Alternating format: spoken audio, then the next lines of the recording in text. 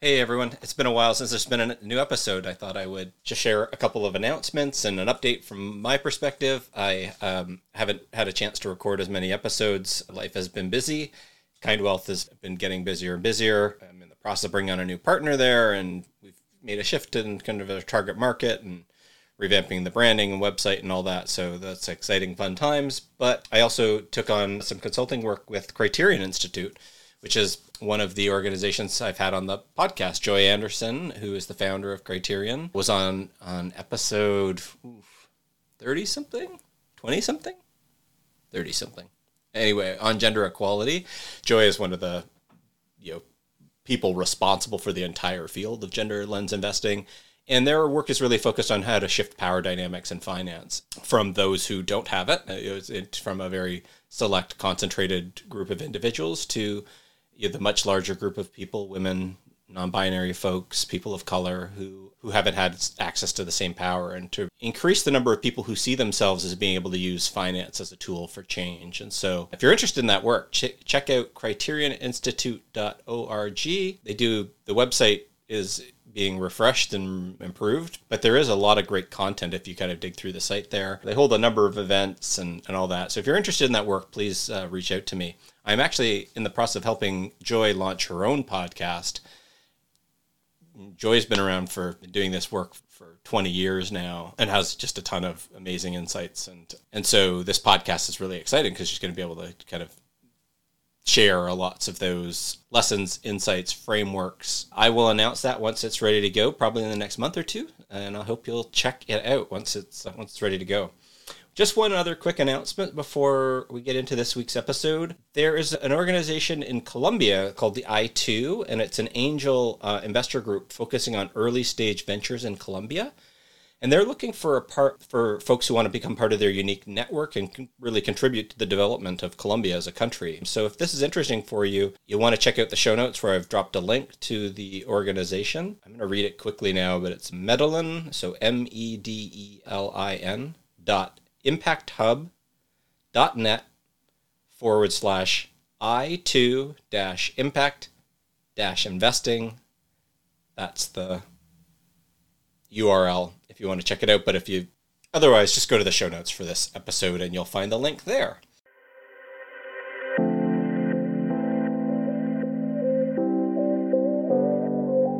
You're listening to the Impact Investing Podcast. I'm your host, David O'Leary. I'm a reformed free market capitalist who now spends his time trying to harness the power of the markets for good. And I started this podcast for anyone who wants to join me as I explore the world at the intersection of purpose and profit.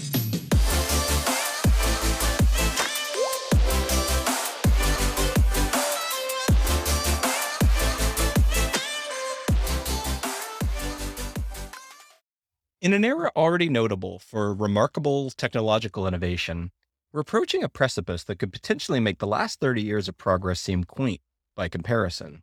The dawn and convergence of artificial intelligence, genome sequencing, robotics, energy storage, and the blockchain threaten to fundamentally disrupt the status quo as we know it. The advent of the blockchain, for instance, has led to a paradigm shift known as Web3. This paradigm shift is seeing a move away from the closed protocols that have dominated software development over the past 20 years, where the Twitters, Facebooks, and Googles of the world own their user data and collect the lion's share of the economic value, and instead moving to a world of open source development, where creators and communities share the economics and users own their own data. Already terms like DeFi, which is short for decentralized finance, DAOs, or decentralized autonomous organizations, and NFTs, non-fungible tokens, are entering the common vernacular, even if many of us still don't quite understand them. At their best, innovations like this will allow people to work collaboratively in ways that allow communities to form, allow people to share ownership, establish good governance, and operate transparently. Already, though, there are those who worry that the promise of Web3 is being co-opted by a small number of wealthy individuals looking to turn that opportunity to their advantage.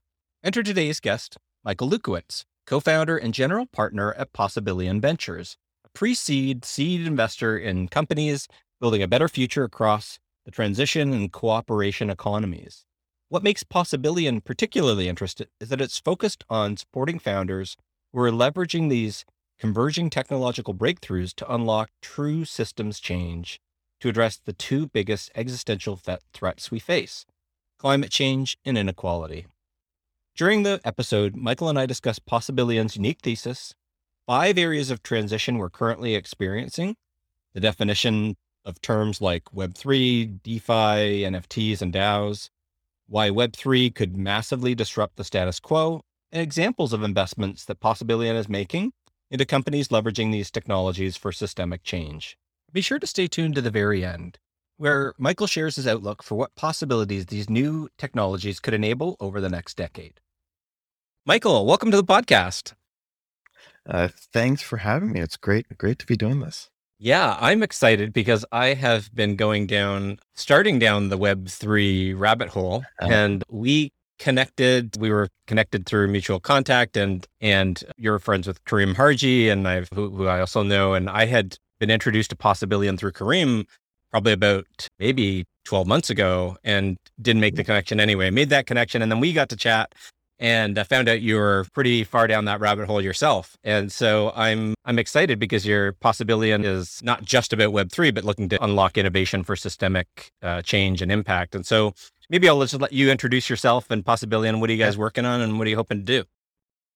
Yeah, sure. So I'm Michael. I'm partnered with Kareem on something called Possibillion Ventures. And where we're really focused is on investing in early stage companies that leverage technology to unlock societal innovation. And for us, that means the fundamental solutions that are trying to address the impending, growing existential crises of climate and inequality. And what we have been observing is that there's a whole, kind of been describing it as twin economies of transition and cooperation.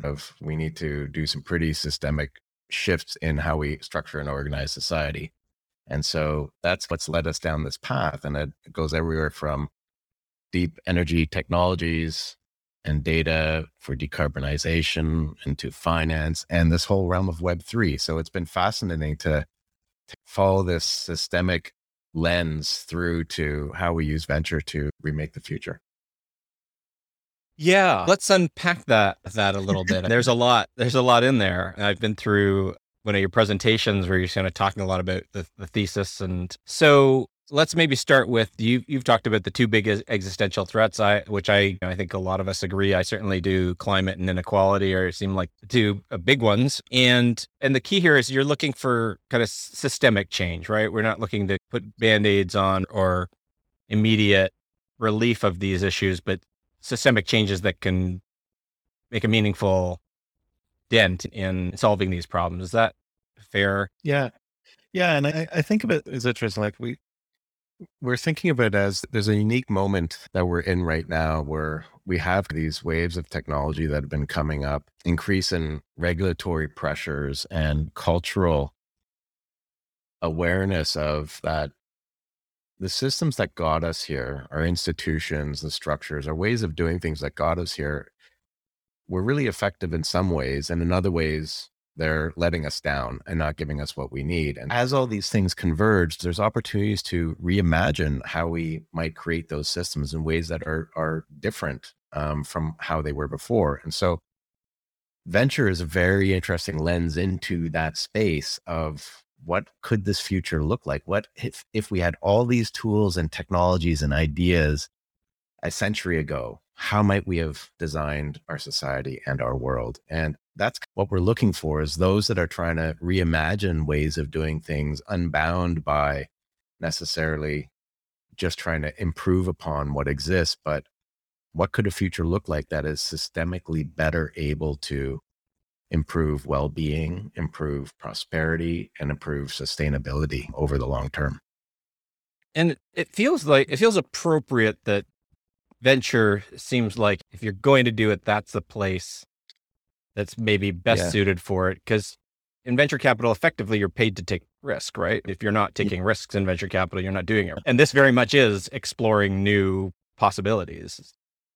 Yeah. And I think that's like That's why I'm so like I've long been a fan of venture and spent time in it as founder, as on the investment side. And what I've always believed is that venture is a really useful tool to bring innovations that are just about ready to come to market, to bring them to market in scale.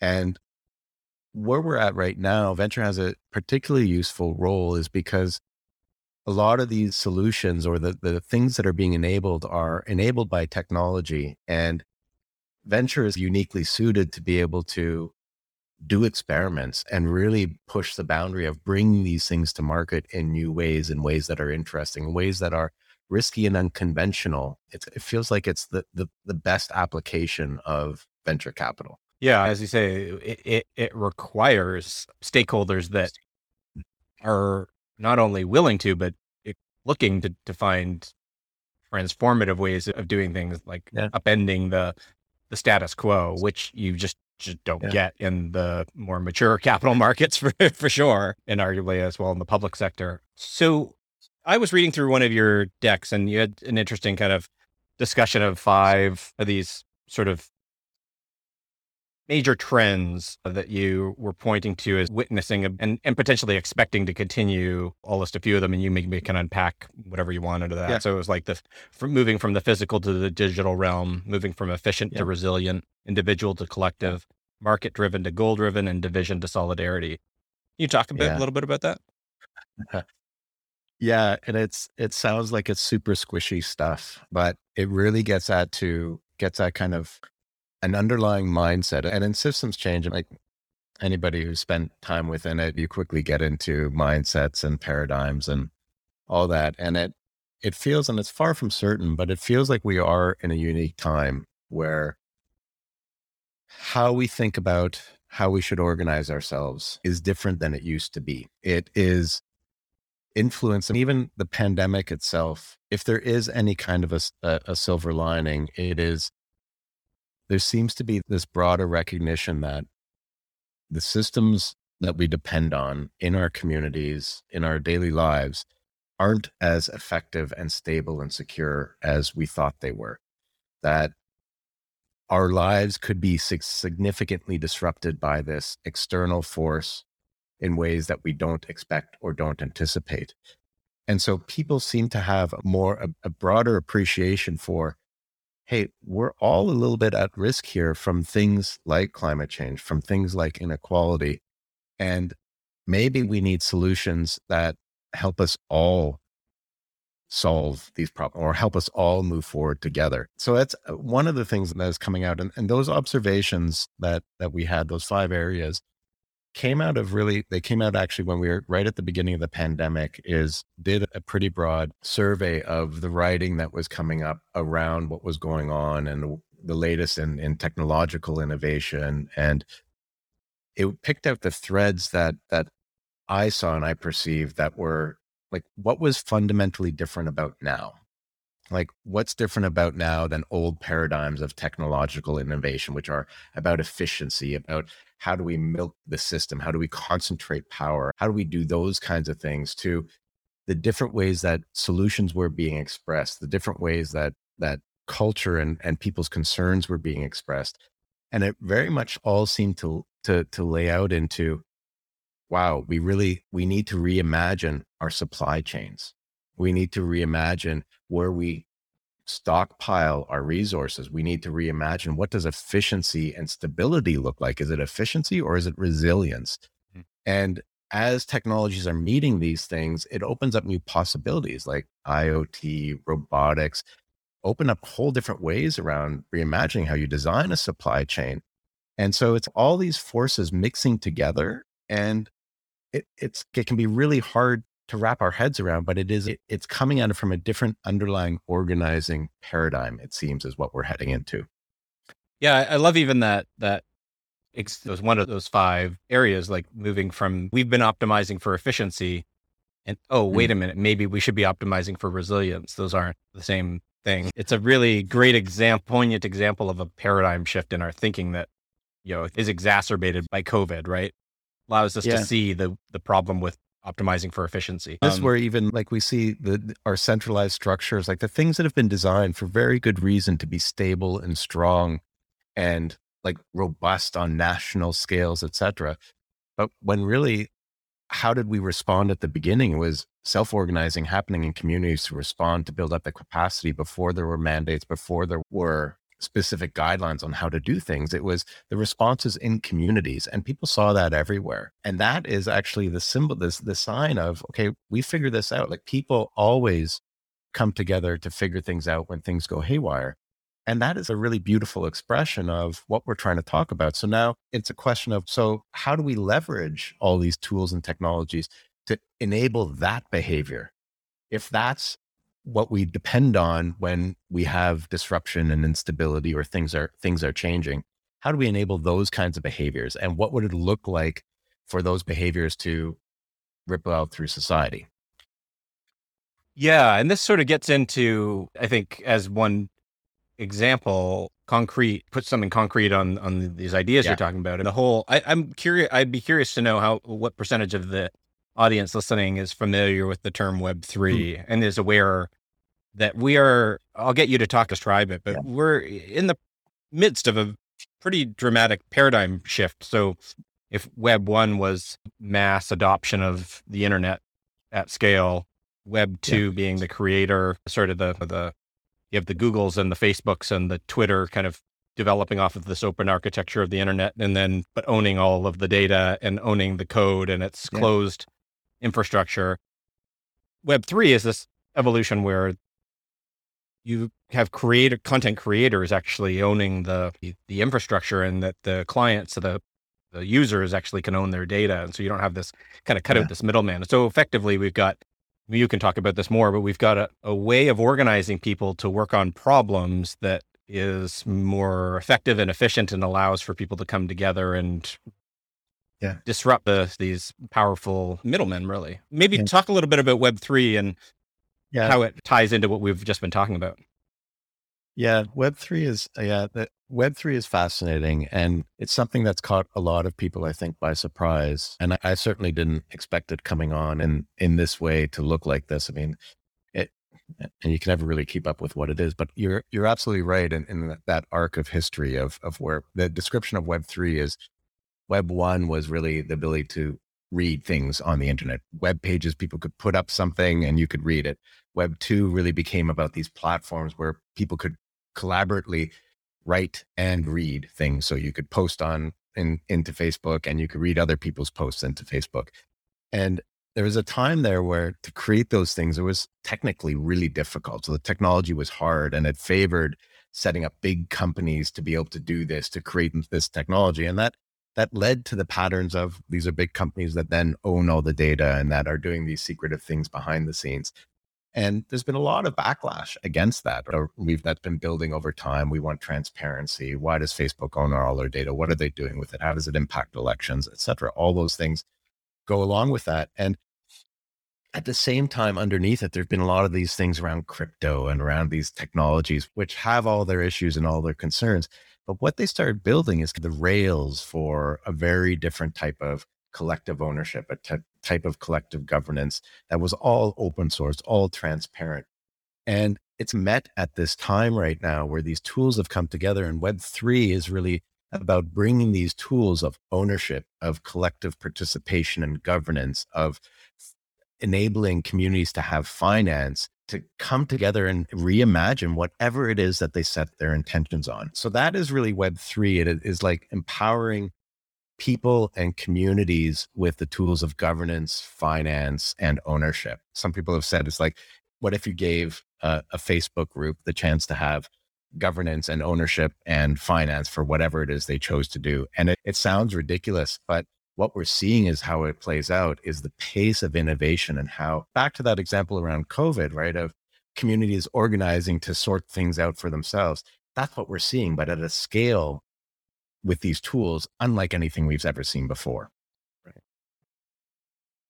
So I can give an example too, Yeah, maybe please. that helped with Yeah. that. So there's one really practical one, and people may have heard these terms. So in Web3, there's three common terms that are used: DeFi, DAOs and NFTs. And DeFi is stands for decentralized finance.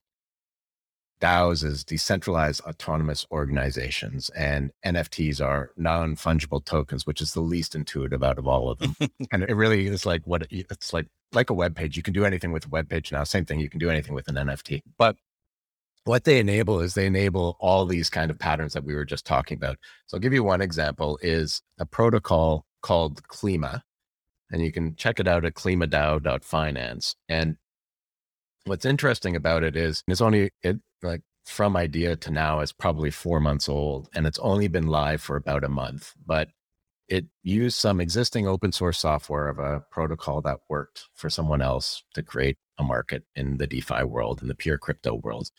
But they applied it to carbon credits. So they took this idea and said, well, if this protocol works, basically the underlying protocol works to encourage people to build up a treasury and then be able to provide liquidity to a currency that forms on top of that treasury. So it's like a market making mechanism, and it encourages people to come together and do that in solidarity to get this thing up off the ground so that it can get enough scale so that it can operate properly on its own. And so this group looked at it and went, well, this could be cool. What if we actually have got these carbon credit market out here that's stodgy, hard to access, slow. Carbon credits are way undervalued. They're mostly garbage. What if we could actually convince people to come in and en masse allow us to buy tons of carbon credits and then drive the price of carbon credits, and then therefore make the market start to work and accelerate the market of carbon credits as well. They copied the code, set it up, did it as a community. It went live 1 month ago, and it's on track already. I think it's almost at 11 million tons of carbon credits that have been pulled into their treasury. And they've already affected the global price of carbon upwards. And so this is what's amazing about this is here was just some open source software that a group basically took, applied it to an existing market in the real world, and used it to have a massive impact already over the course of a month. None of this existed a year ago. This didn't exist. And they did it too as a community, completely transparently, completely in the open. There's over 40,000 people now in this community. There's over 40,000 owners of the currency of Klima. Those people are all owners of the entire protocol. Those people all have the ability to vote on the entire protocol and where it goes and the policy changes it makes and what it's going to do next. And it's hard to imagine if we flip it to the conventional world. So outside Web3, if you imagine, take BlackRock or something, take one big finance shop and say, what if they said, hey, we wanted to create a financial product that would impact the price of carbon? It would probably take minimum 6 months of development, maybe a year of development. It would be completely opaque. You would not know what the mechanisms that they were using. Maybe you could read about it. You couldn't see any of it. And they would bring it into the market in a way that they owned it, that nobody else could iterate on.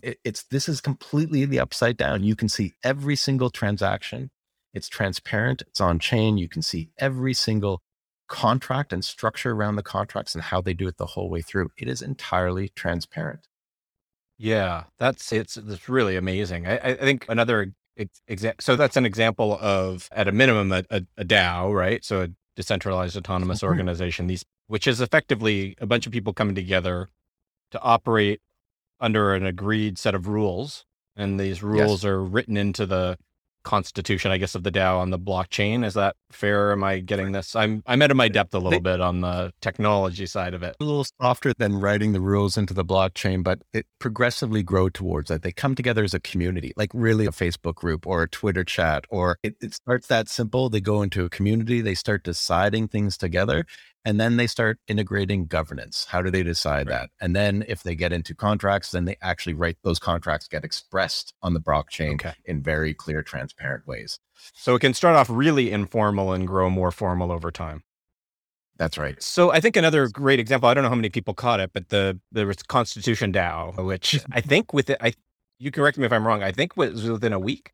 It was brought together. They raised $40 million to buy one of the 13 remaining original copies of the U.S. Constitution. And the idea was that the people should own the at least one copy of the Constitution should be owned by the people at large and not by private collectors or companies. Yeah. And so they raised, Sotheby's was auctioning it. They expected to raise, if for to go roughly 20 million, and Constitution DAO raised 40 million in a week and ended up sadly losing the bid at auction to a private collector who outbid them, got it for 43 million. But just the demonstration alone of how quickly, to your point, how quickly people can organize, raise money, and deploy it for a purpose is just incredible. It was mind-boggling that happened, and I think it was probably a mistake that they maybe were public about how much money they had raised. But anyway, it's interesting, and even that it's a mistake that they were public and transparent. Like the nature of these communities to be totally transparent, and so having to interface with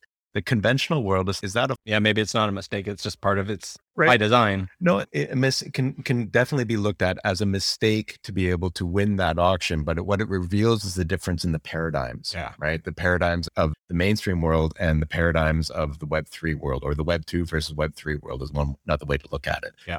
And what enabled all that to happen is the inherent trust, right? Internet first, simple community, anybody can jump in. And the underlying tools for the fundraising, all transparent, all trust-based. And it's enabling of that trust that allows these things to grow at scale.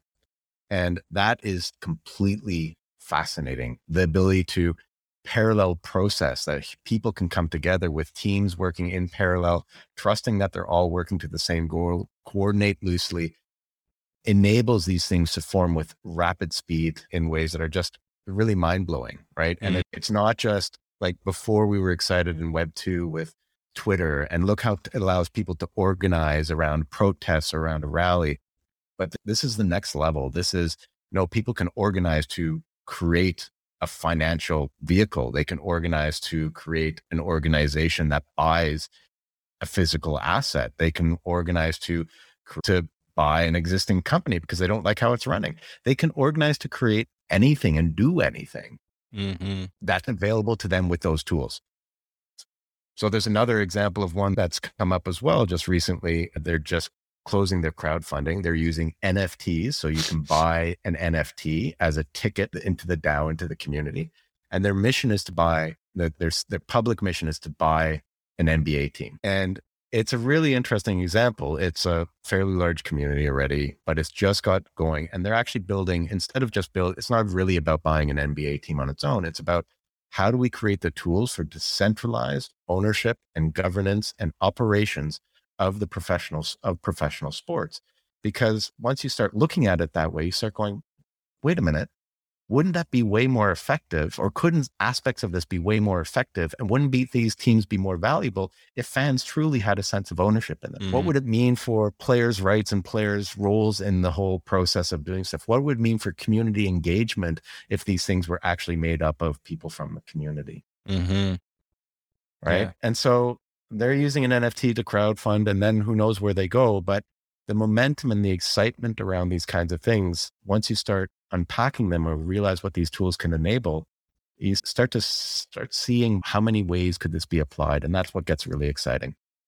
Yeah, it's not hard to see, I think, for the impact community, that communal ownership is, I think, a very attractive proposition. And if technology and tokenization is enabling us to share communal ownership and work together in community in ways that weren't possible before, that should be highly attractive. And it's not to say there aren't challenges associated with 100%. These technologies in Web3, but the possibility is pretty amazing and certainly worth exploring. And I think we were chatting in our previous chat that there's really no stopping the progress. So the only question is how we move forward through it in a responsible way to accentuate the positives and mitigate the negatives. Yeah, that's exactly true. These tools are inherently permissionless, and they're open source, and they're out there. There's no putting it back in the bottle. And so it is very much that question. It feels like, given the challenges that we're facing, if these tools hold some promise, there's in a way from an impact public benefit standpoint, if we care about that and we're trying to influence that, there's a bit of a responsibility, certainly I feel, to pay attention to them and to show up in them, to try and apply them and encourage them and work with them in ways that lead to the kinds of the outcomes that actually matter for society. So if really what we're doing or suggesting that there may be hints of this, that we're trying to rewire society to be more sustainable, produce more well-being and prosperity for everyone, then let's show up and see how we can influence that. And as an investor, that's part of how we think about it too, is where can we make those bets and supports to invest in those kinds of things that will inherently and systematically lead to those kinds of outcomes going forward. Even like simple things, I'll just do this one other bit. It's hard to, one of the things that can be hard, we're running actually an initiative called Super Benefit, which is to provide these, we call them Web3 adventure tours for people in the social systems innovation realm, to walk them through projects and experiments that are happening to get a feel for what's possible. And what's hard to communicate, but often shows up once people are starting to play or explore it a little bit more a little bit further, is subtle things like governance being something that communities do for themselves from the outset. It's not treated like, oh man, how do we minimize governance so we can actually do what we want to do? Or Mm-hmm. we have to do governance to control this thing. Governance on its own is treated as, this is what allows us to be as quick and as scalable and as flexible as possible. It's good governance builds trust in our organization.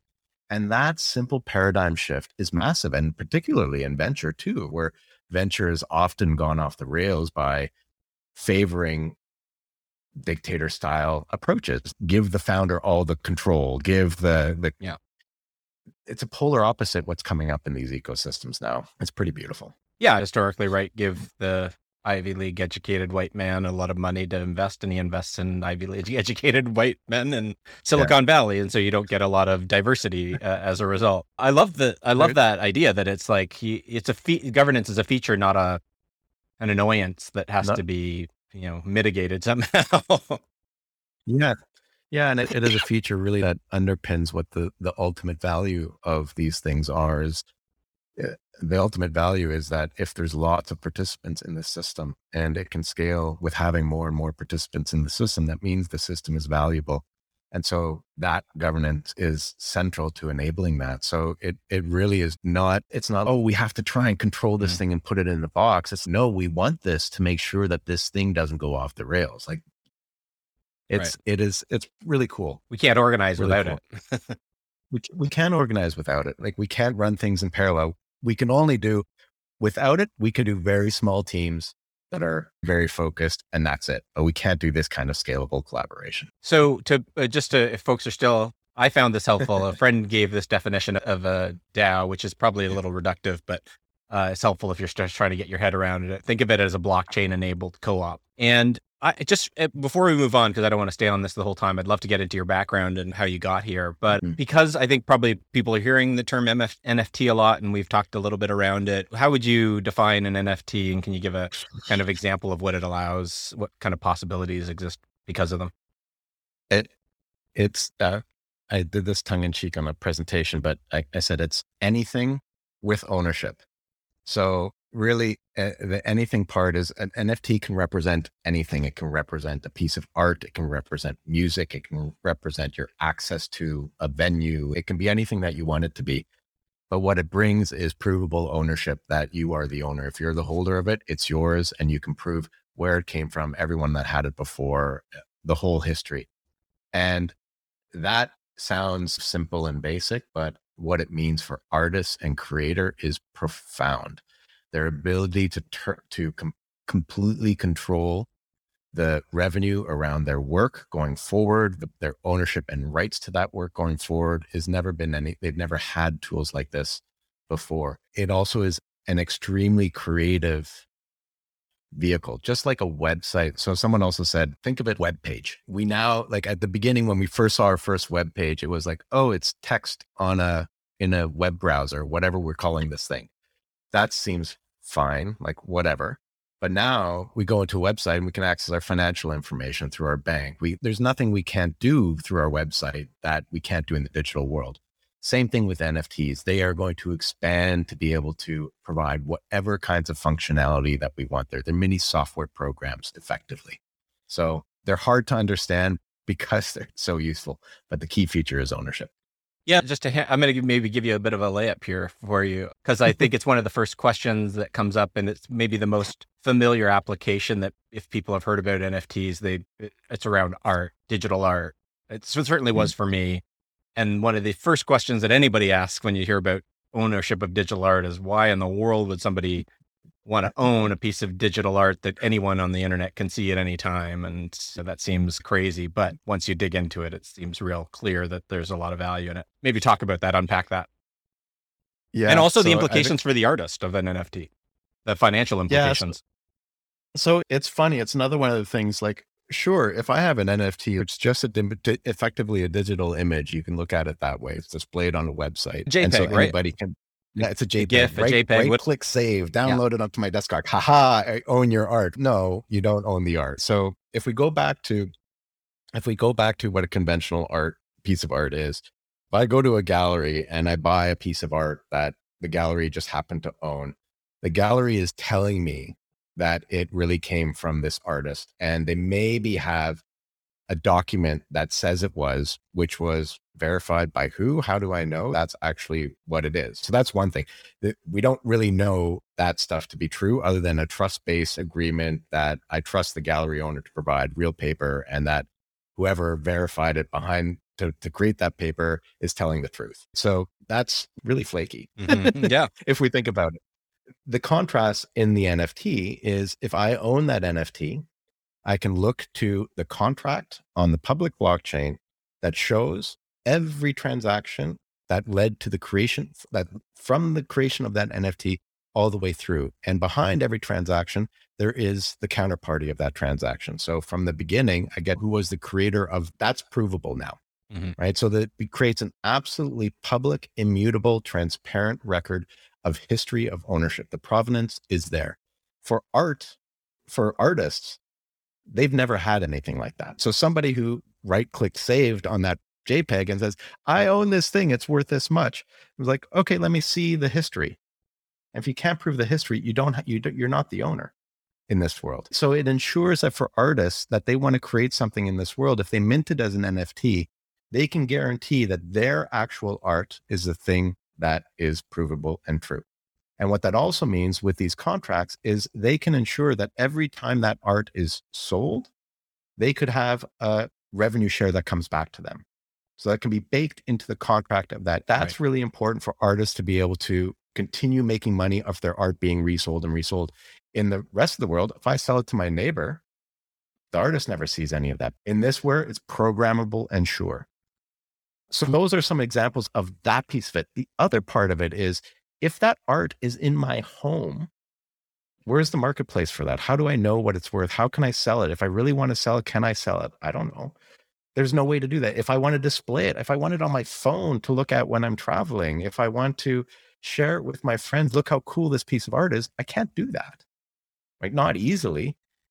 NFTs being tradable, being online, it creates an instant marketplace for the art that's global, that's accessible, it's transparent. You can show it in any place. It's all available to the artist.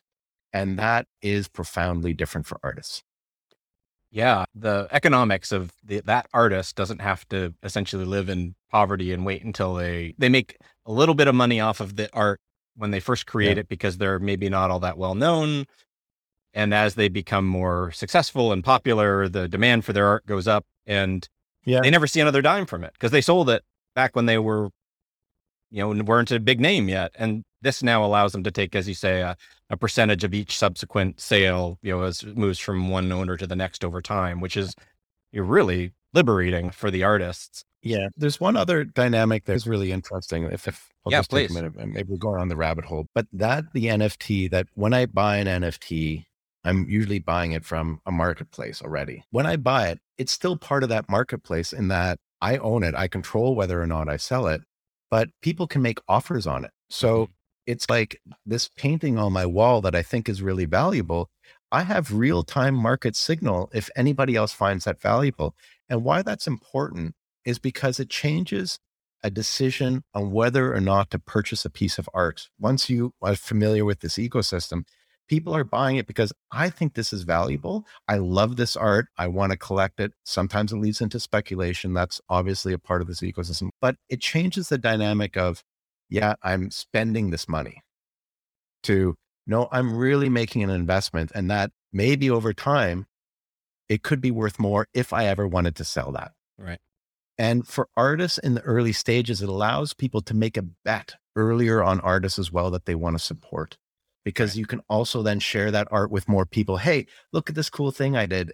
By the way, you can go buy one as well Mm. over here directly. You don't have to go to the gallery. You don't have to go find the artist. Buy it right here. Here's where the artist lives online and where you can buy their art. All those things change the landscape for artists massively. Yeah, as you say, if I want to support that artist, I can Mhm. do that.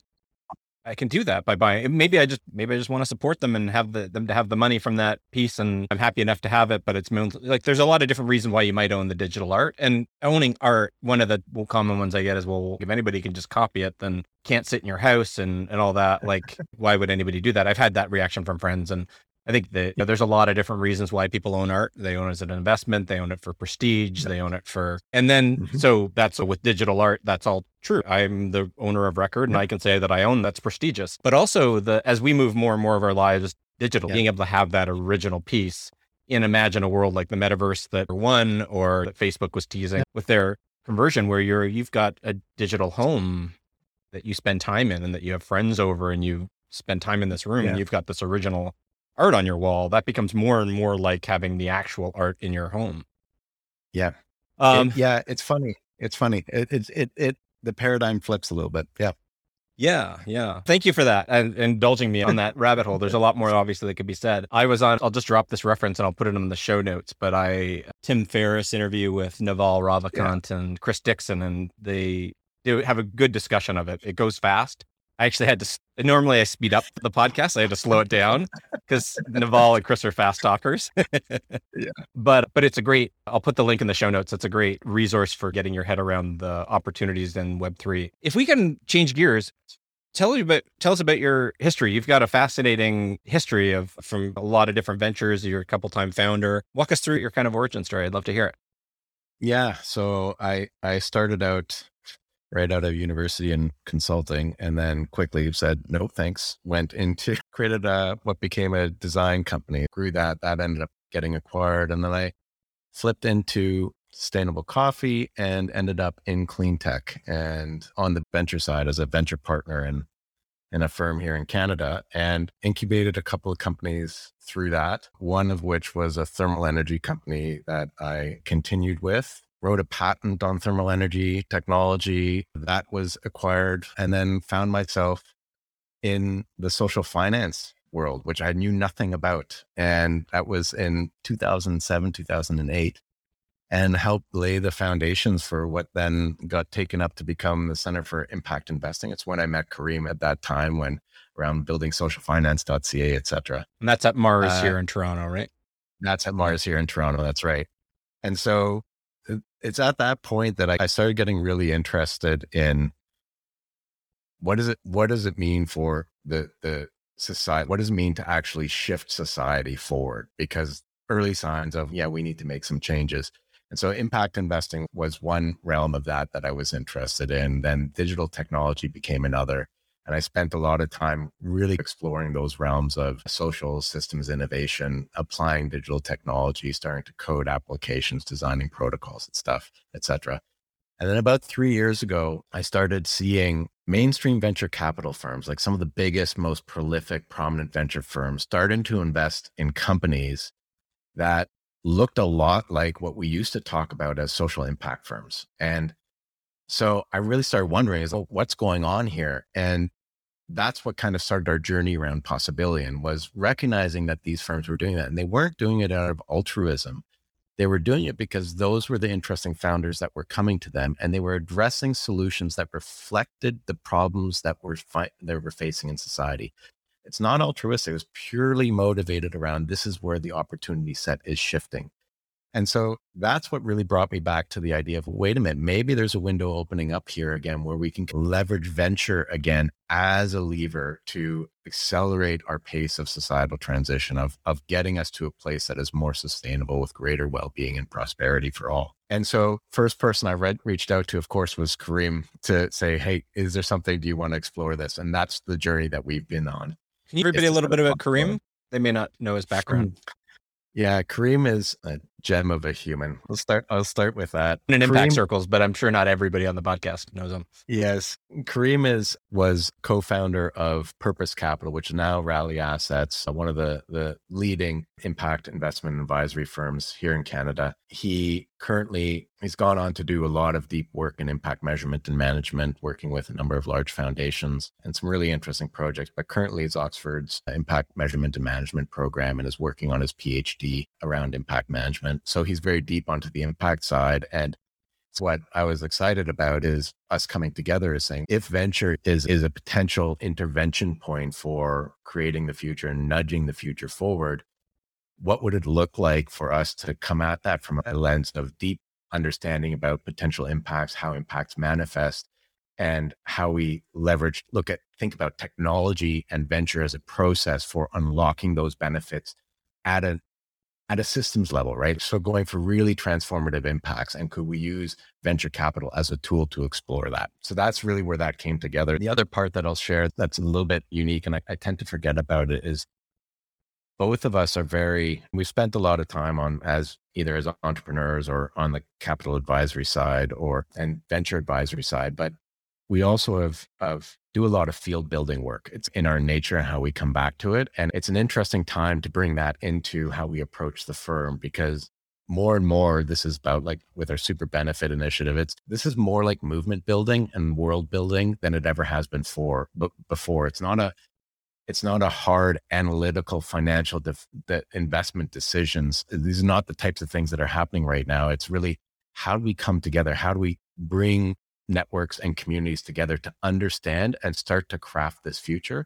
And within those things, where are the opportunities for us to invest and find those best opportunities to have the real leveraged ultimate impact that we're hoping to achieve? Yeah, I love that. So let's dive into a little bit more of the thesis and how that plays out Mm. at Possibility. And you kind of break down the disruptive technologies you're seeing into 5 buckets. So AI, DNA sequencing, robotics, energy Yeah. storage, and blockchain. And we've talked to blockchain as all the Web3, NFT, decentralized finance, but maybe unpack those things a little bit. And then if you can, maybe we can talk about some of the portfolio companies or some of the investments that you've made that sort of play off of those. Yeah. So we lift our ideas from everyone. Sure. I think we all do, by the which way. I one. think we just like, if you can add an extra wrinkle on top of another idea. Yeah, we're riding waves. So that analysis came from ARK Invest, and they produced a paper called Disruptive Innovation. It was actually really interesting as an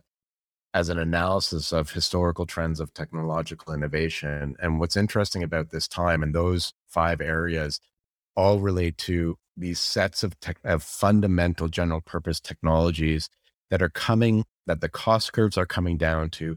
They're getting into mainstream markets at the same time.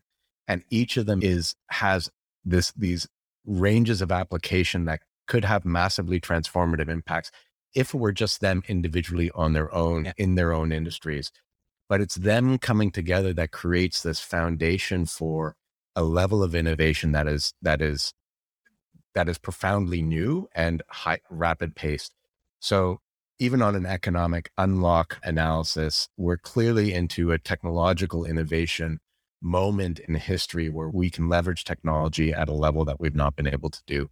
So that's part of what I think is driving the venture asset class as a whole to be outperforming and scaling and growing the way it is, because we're seeing all these new technologies coming to market, which leads to entrepreneurs finding interesting ways to apply them in all kinds of different industries and markets. So, and if I could just pause there on that, like that's a staggering thing, right? That in a world where we've all seen just radical innovation and technological progress, that we're now reaching a point where potentially we're going to see technologies come together that are going to make what we've seen up to this point seem rather quaint.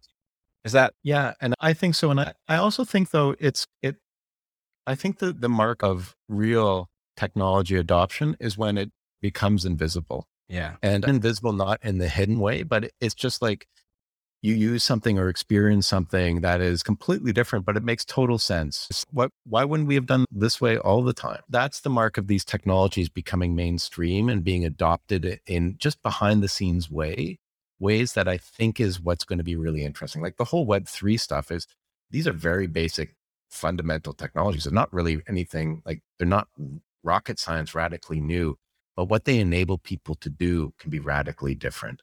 And so I think that's the wave we're about to head into, whether it be IoT or AI, showing up in ways that are super, super interesting that we may not IoT even be being aware of. Internet of Things, which is like connecting Correct.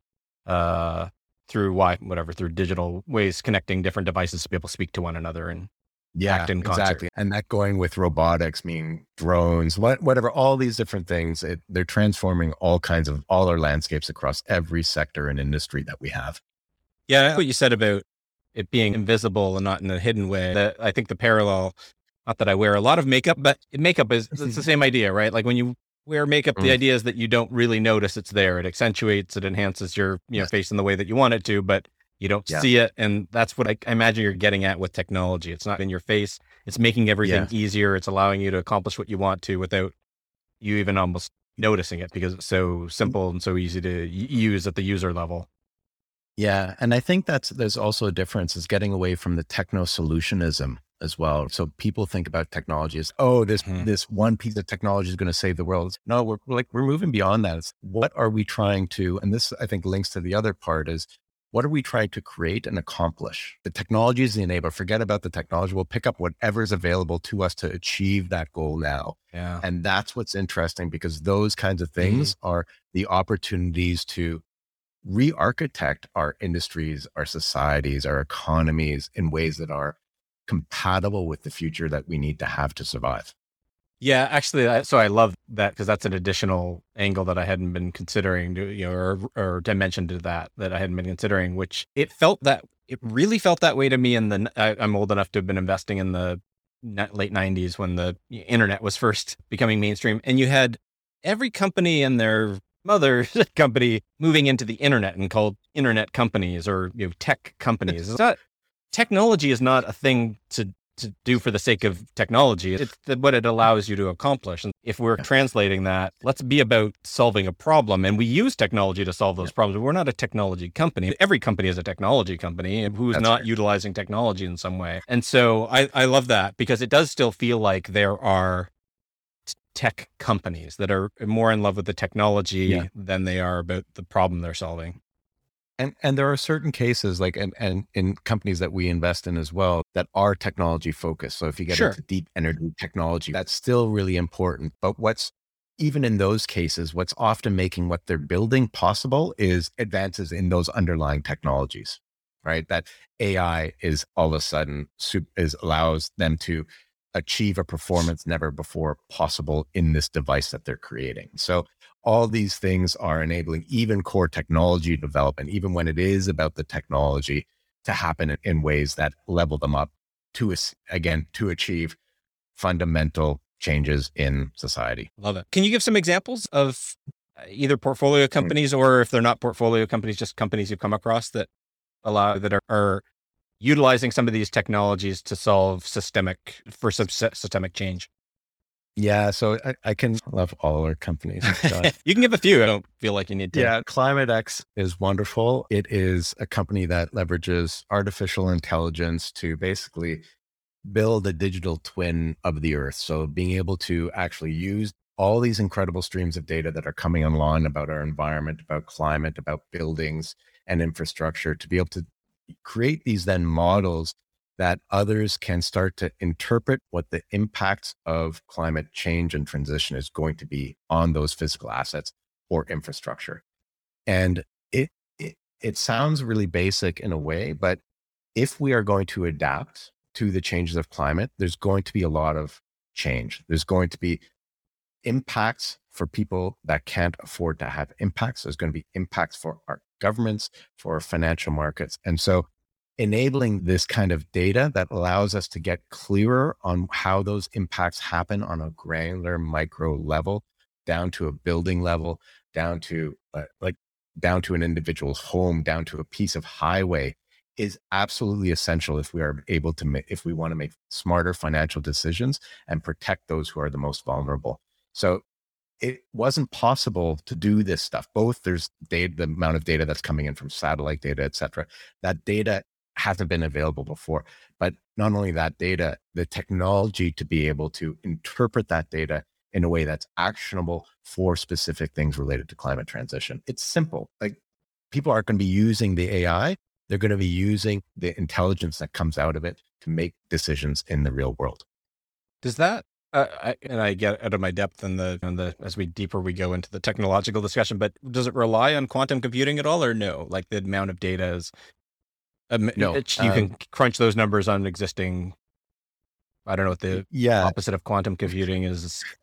This is you, solid you, state? No. but so what I will say is that this is the wonderful thing about technology is, if we think about, there's causal inference is a domain of AI that actually bases on a lot of things in quantum computing. And as this platform improves and as those technologies improves, it becomes trivial for them to adopt that next wave of artificial intelligence into their analysis and their models. Is like, as this wave of technology comes home to roost, IoT sensors, right? So sensors out in the fields capturing more data, all these things feed into the opportunity for that company to deliver on the desired goals that they're trying to achieve, enable smart, effective transition, mitigating risks, and enabling society to thrive and survive through it. So it's just, Yeah, no, that's really interesting. Do you have any other examples you want to? yeah, another company, I'm just trying to think which ones I can talk about live. Microterra is a really interesting example. It is a company that out of Mexico, and they use they create plant protein from the production of lemna. So they grow this lemna. What They is grow it Lemna? though. Lemna is like an algae, like a Oh, small little plant neat. that can grow in water ecosystems really easily. And their approach is actually fascinating in that they do it in cooperation with aquaculture farmers to grow this at scale. So there's lots of aquaculture farms. It provides additional revenue to the farmers. It cleans the actual source water from those aquaculture farms. It inherently leads to a cost profile for the lemna that they produce that's 3 to 5 times cheaper. And why I bring this up as an example is thinking from a systems perspective of how can you design and create products that are integrated with communities and other stakeholders, can provide material benefits to the business and the model of the business itself. What they can do with that is amazing, but the end product is absolutely central to us being able to go to a plant-based future, which is also about decarbonization impacts around cattle and meat production. It is about water cleanliness. It is about health. It is about nutrition and nutrition for growing global markets, et cetera. Like, these things spread across all kinds of industries. And when founders today that we see come at something from a systems point of view, they see the world a little bit differently and design for it in ways that can have outsized benefits to their business itself. That's fascinating. Are you seeing opportunities right now in the Web3 space, or is this sort of just on your radar and kind of Yeah. potential future Yes. opportunities? Yeah, it's interesting you asked that. And Web3 as an idea is fairly new Yeah. in the attention. There are a lot of Web3 opportunities that are coming up right now. I can't talk about which ones that we're actively looking at, but what I'll also note is that a number of the companies that we work with and founders that we are talking to are all thinking about how does Web3 apply to their business and where they're going and their future of what they're doing. I think we are going to see a big trend, just like we saw every company saying, oh, I've got to have a mobile strategy. I've got to have a Web3 strategy. But the difference this time is that Web3 at its core is about distributing ownership and control to the stakeholders and the ecosystem. And so the shift that's going to enable is going to be fascinating in ways that at first venture investors or people familiar with venture will be like, oh my God, no, how can we give away ownership Right. to people? Once people start to see, I think, how this plays out and what this means for enabling an ecosystem or economy that collectively builds significantly more value from the collective participation and incentive structures that they can create, we're going to see companies that will leverage those kinds of models in ways that inherently are better for the Mm. people that they work with, for their users, for their customers, for all those stakeholders that are involved with them. It's just the beginning. Yeah. Very interesting. I think, if it plays out the way that I would hope that it would, I think a lot of existing centralized ownership are going to have to probably. I would hope won't have a whole lot of choice. You have increasingly, I think, the younger demographics generations, I think, are more values aligned with collaborative and Yeah. communal ownership to solve these problems. And so if you have the best minds leaving the Facebooks and the Twitters to go build on Web3, Yeah. eventually you get this brain drain. And even if you don't want to to give up that control and power, you may not have a choice in the future. So anyway, I hope that's how it plays out, but we'll see. Yeah.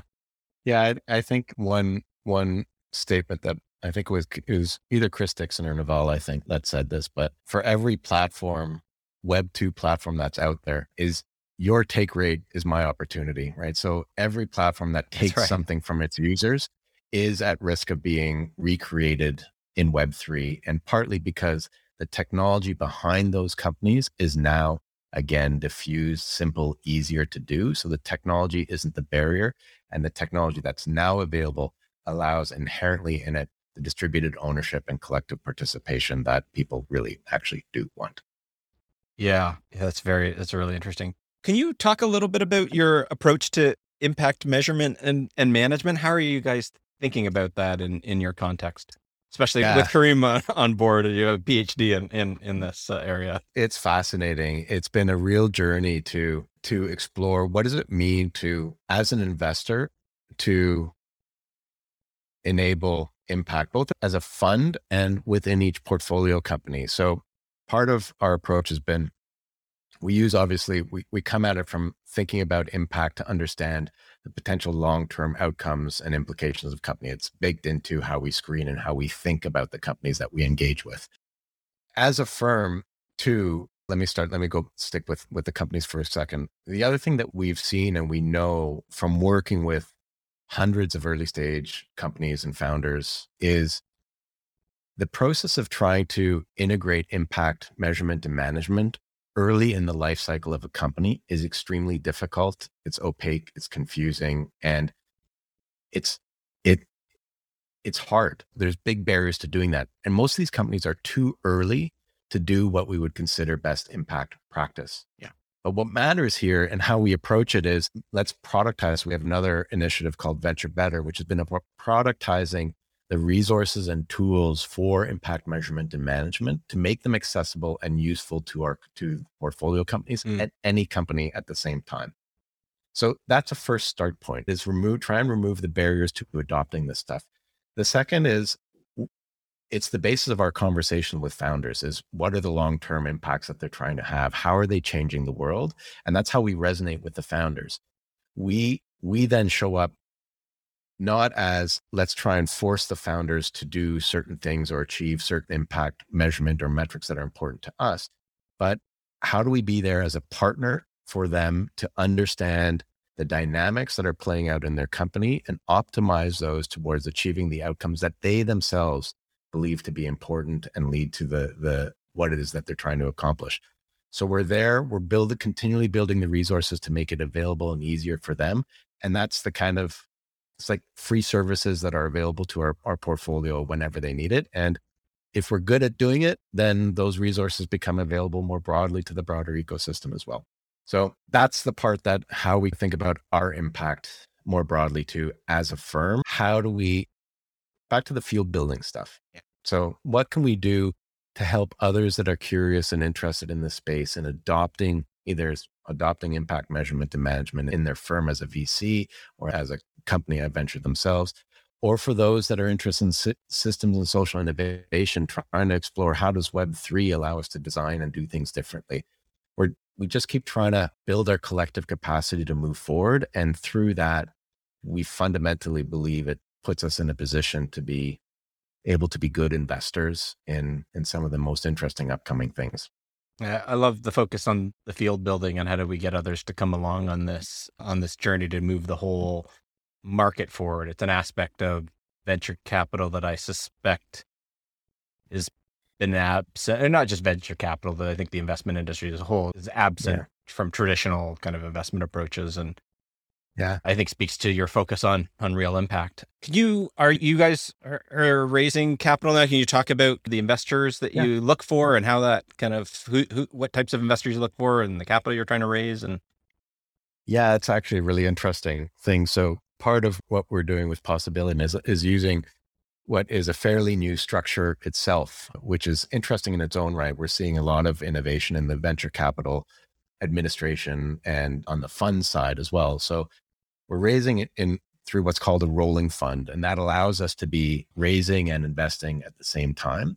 And it turns LP subscription, so our how people can invest with us, into a subscription product. So as an LP, you can come in and invest in a certain number of quarters for as long as you want to at a level that is comfortable for you. You can adjust that over time, you can move it up and down over time, et cetera.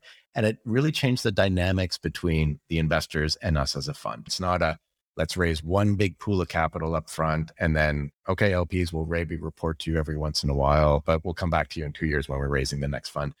It is for us, we see it as a part of bringing a community of LPs that are interested in exploring these frontiers with us together and learning at whatever level that they're interested in. So if they want to come in and deep dive into these companies, into the topics and things that we're seeing, we totally welcome that. That's why we do all our field building work. But that's the structure and how it works. So an LP can come in on a quarterly subscription basis. Our LPs tend to be individuals, founders, other fund managers as well. We've had people in the wealth management industry on the impact side investing. We have family offices, and we're exploring to see our first institutionals possibly coming on board. It's a new structure that's harder for some to engage with, but it's really designed to be a lot more inclusive and welcome people in simpler, easier ways. Is that it's helpful? real. Yeah, yeah, for sure. It's very interesting. Where can people find out more about? Right on our site at possibillion.vc is a great place to go. There are links there to the invest. You can schedule a call. You can download our deck. We're pretty darn transparent about how we operate as much as we can within the confines of still having to protect privacy of transactions, et cetera. But we're always open to having a conversation. You can actually see the investment docs and everything around the fund are a short couple clicks away on the site itself. It's a very different paradigm, but we're there. We're happy to talk to anybody. I love it. I'll link to it in the show notes as well, so people can find you there. Maybe last question, because I want to be cognizant of your time. What do you think is realistically possible? What do you hope to achieve? Not just possibility, but where do you see impact going on these climate and inequality, these kind of two big existential threats you're working on? What do you think is possible in the next 10 years? An Well, optimistic scenario. my bet is we reinvent society, because if we don't, we're screwed, really, quite frankly. And I think impact and venture are our two biggest levers to getting there, because impact really is about understanding the cause and effect scenarios and situations and being intentional about where we're going so that we get to that next version of society that's going to work.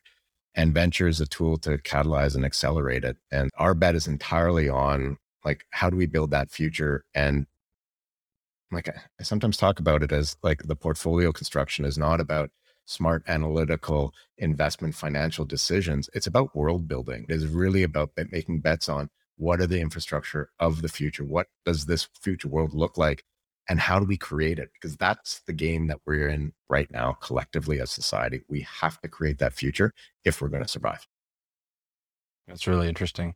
Do you think, what would you see, best as you're going to describe practically, what could you see happening? So we have new sources of technology. We've got more, Yeah. I'm just giving examples, more sustainable methods of food production, entirely new ownership structures that are communal that sort of take the pressure off this relentless profit growth. I don't know. I'm just giving Yeah. examples, but Yes, all of it. And this is what's so amazing about this time is it's harder than ever to know what that's going to look like, but everything is up for change. Our supply chains, how we grow food, where we grow food, who is involved in production, how production happens.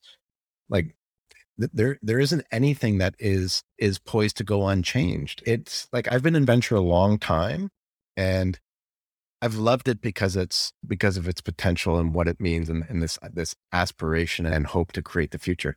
But there's never been a time like this that we have the possibilities. And it's not just because we have the technical capabilities, we have the urgency and need to do it. Cultural willingness and desire for change, for a world that actually works for all of us is there. Like it's Mhm. all the things that we've hoped for in the impact sector in the past, like from the roots, from the beginning of we want people to care. We want to be able to do bold new solutions that center people, that center equity, that are equitable for all, that change the imbalances. This moment is that. This is that moment, and the potential to do it, the tools and the examples are all showing up. There's nothing more exciting than talking to the founders that are radically reimagining these futures.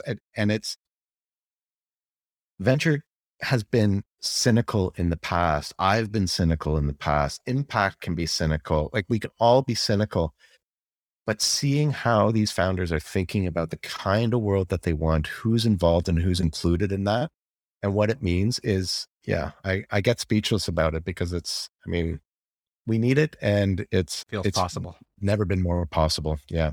Yeah, I remind myself, I think I can't remember where I heard this, probably on a podcast somewhere, but change isn't linear.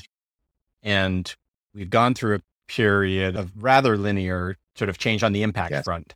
But it does feel Yes. like we're at a tipping point where if you are the establishment, you must feel like the barbarians are at the gate, right? Because you're just from every possible angle, there are entrepreneurs working in new ways to solve problems Yes. in new ways that could fundamentally disrupt your Yeah. position of power and ownership. And so it does really feel like we're at a turning point of potential revolutionary change.